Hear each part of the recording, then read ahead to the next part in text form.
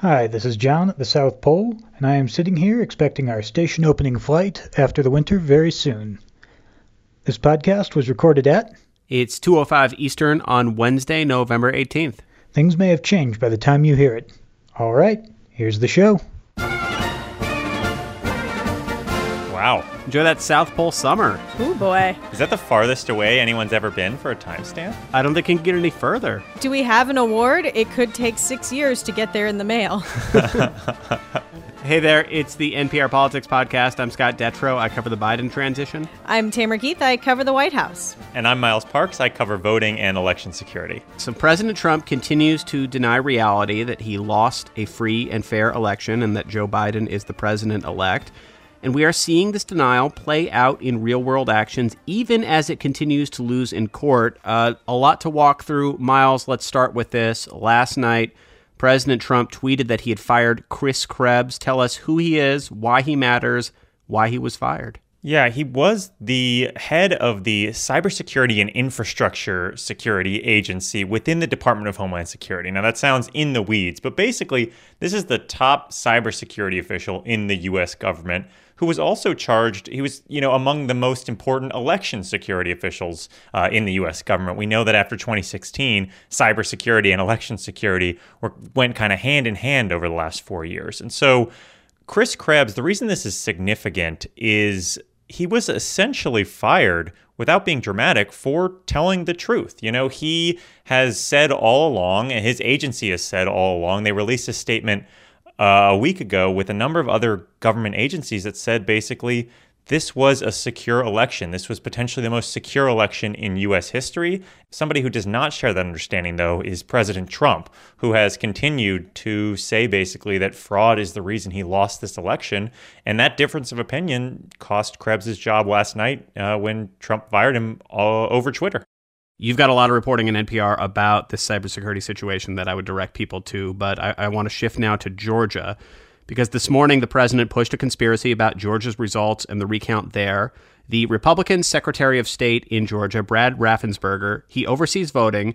He has told NPR that he is facing pressure from the president's allies to throw out votes. Senator Graham implied for us to go ahead and audit the envelopes, the signatures on the envelopes, and then throw out the ballots from counties that had the highest frequency error rate of signatures. I think that's similar to what the lawsuit was or has been filed in Michigan. I went ahead and I explained our laws, and it's pretty clear that both Senator Graham, President Trump, they don't understand the laws here in Georgia. They also don't understand that we actually strengthened signature match here in Georgia for the first time in 2005. And Lindsey Graham, of course, a high-profile Trump ally, has denied that he asked the Secretary of State to throw out votes. But this is a pretty significant accusation. Yeah, and it gets crazier, too. I mean, ProPublica reported this morning that basically Raffensperger is considering all of these accusations as a retaliation because he says that the Trump campaign asked him for an endorsement earlier this year and that he declined to give them one, and that he thinks all of these accusations about his job as Secretary of State come back to his decision not to jump into the political realm. Basically, he decided he was in charge of voting. He wanted to stay neutral in this race and declined to endorse President Trump. And he sees it as basically a direct retaliation for that decision. Yeah, and I think what happened here is that as President Trump and his allies started to realize that this is a recount that is not going to change the outcome of the election, that the state is not going to be reviewing signatures. They're just going to be recounting the ballots. President Trump's tweets certainly got increasingly agitated. And by the time that Georgia is getting to the point of certifying this recount and certifying the election, his tweets are basically like, this is a bogus recount. It's totally pointless. And he's back to conspiracies. So it's as if the election isn't going in his direction, and so he just starts throwing stuff against the wall that, as Miles says, is just complete misinformation, disinformation, raising doubts unnecessarily about the election system. Well, let's shift to Michigan then.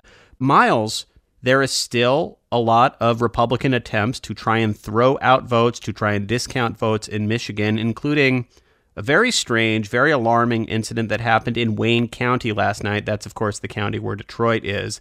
What's the best summary of what happened? Because it was wild. It was wild. And at this point, I think it's important to just note at the front end, it's all over now. The election is on its way to being certified. But that being said, basically, this local board of canvassers in Wayne County, Michigan, got, as much of the country has gotten in the last couple of weeks, stuck in partisan gridlock.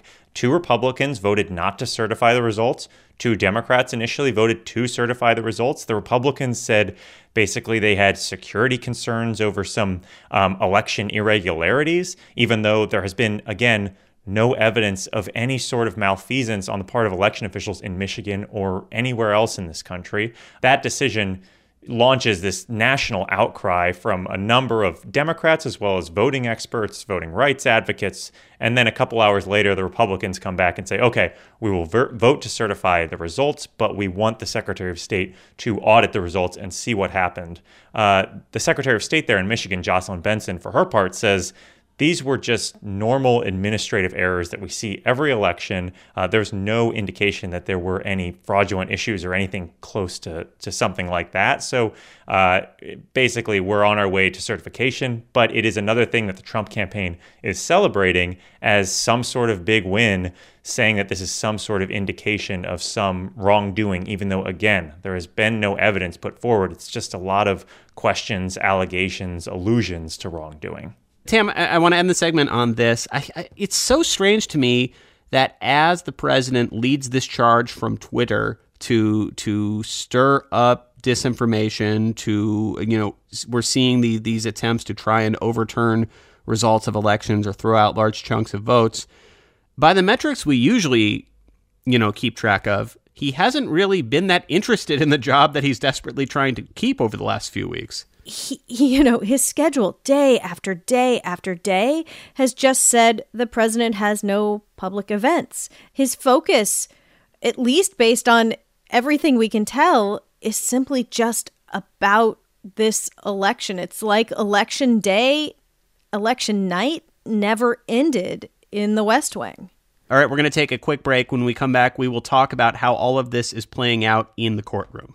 Support for this podcast and the following message come from the Annie E. Casey Foundation, developing solutions to support strong families and communities to help ensure a brighter future for America's children. More information is available at aecf.org. If you need a break from the news, Pop Culture Happy Hour now has you covered 5 days a week. We're here to help you find new TV shows, movies, music, books, and video games to keep you company in these difficult times. Listen now to the Pop Culture Happy Hour podcast from NPR.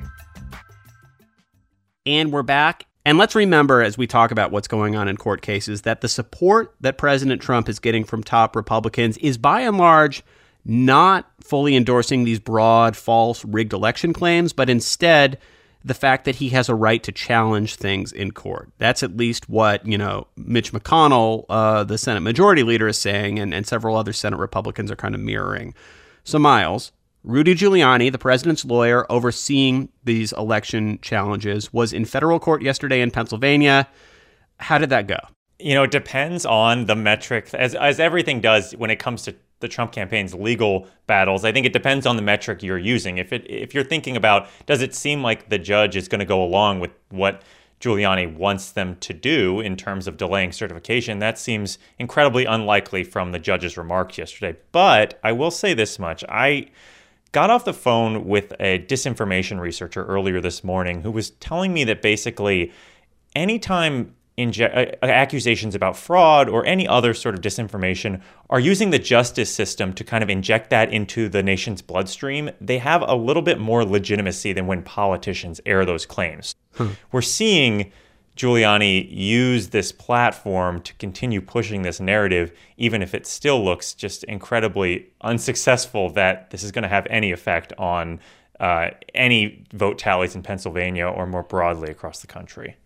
You and Pam Fessler have pointed out an interesting trend in both of your reporting, and that's when you look at the claims about fraud that Trump and his lawyers make in legal filings, in hearings where, perjury laws apply, it sounds a lot different than the widespread fraud claims that they're making elsewhere. Yeah, I mean, two things. One, there's just a lot more consequences to lie in court than when you lie in the court of public opinion. But the other thing is that it's just in a forum usually that's a little bit more open to persistent questioning. Giuliani has to take the questions from the judge, whereas you see these press conferences from the Trump campaign, a lot of times they either don't take questions, or when they take questions, they don't answer the questions that they're asked. And so when you're in court, you just don't have the opportunity there to not take questions about all of these frankly, baseless claims that you're making. Tam, does the Trump campaign concede at all that, by and large, dozens and dozens of their lawsuits have been thrown out or rejected or not made any progress? Well, I will say they've been pretty non-communicative lately. And the phone calls that were every day or a couple times a day right after the election have essentially gone away. And the last time I was on a call that they held, they said something to the effect of, well, you have to have patience. We're sort of building our way up, and we aren't there yet. They are losing again and again and again and again, and they are not acknowledging that. Any sort of minor victory they get, they celebrate from the rooftops, however, which I guess is what you would expect. Yeah. So we've talked about Georgia, we've talked about Pennsylvania, Michigan. Let's talk about Wisconsin very quickly. Joe Biden has a lead of a bit more than 20,000 votes there. The deadline is approaching for the Trump team to request and pay for a recount. What, if anything, have they done on that front? So in Wisconsin, the Trump campaign announced that they're going to be asking for a partial recount that's going to only cover Milwaukee and Dane counties, which Dane County covers Madison as well. This is going to cost the Trump campaign something like $3 million.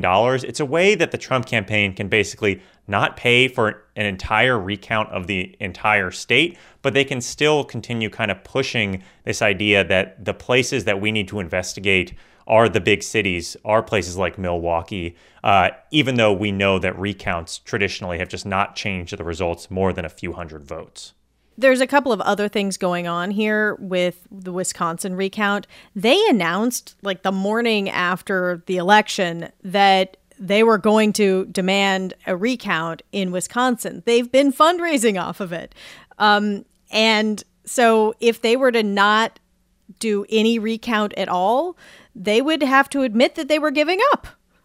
So they're moving forward with this. The other thing is just the fact that they are picking two Democratic counties and they're not asking for a recount in the rest of the state. I mean, why wouldn't they want a recount in the areas of the state where there are more Trump votes? It makes no sense unless all they want to do is either throw out Democratic votes and or just continue to sort of run out the clock. Yeah, and, I think kind of underscoring the theme here, there was a moment on that federal court hearing yesterday where Rudy Giuliani specifically asked for just the votes in Pittsburgh and Philadelphia to be thrown out. Yeah. Yeah, I mean, I don't think there's really any argument about, what the goals or aims here are. All right, thanks to both of you for your reporting on this incredibly confusing storyline. We will be back in your feeds tomorrow talking about the transition that continues to happen regardless and what Joe Biden has been up to. I'm Scott Detrow. I cover that Biden transition. I'm Tamara Keith. I cover that White House. I'm Miles Parks. I cover that voting. Thank you for listening to the NPR Politics Podcast.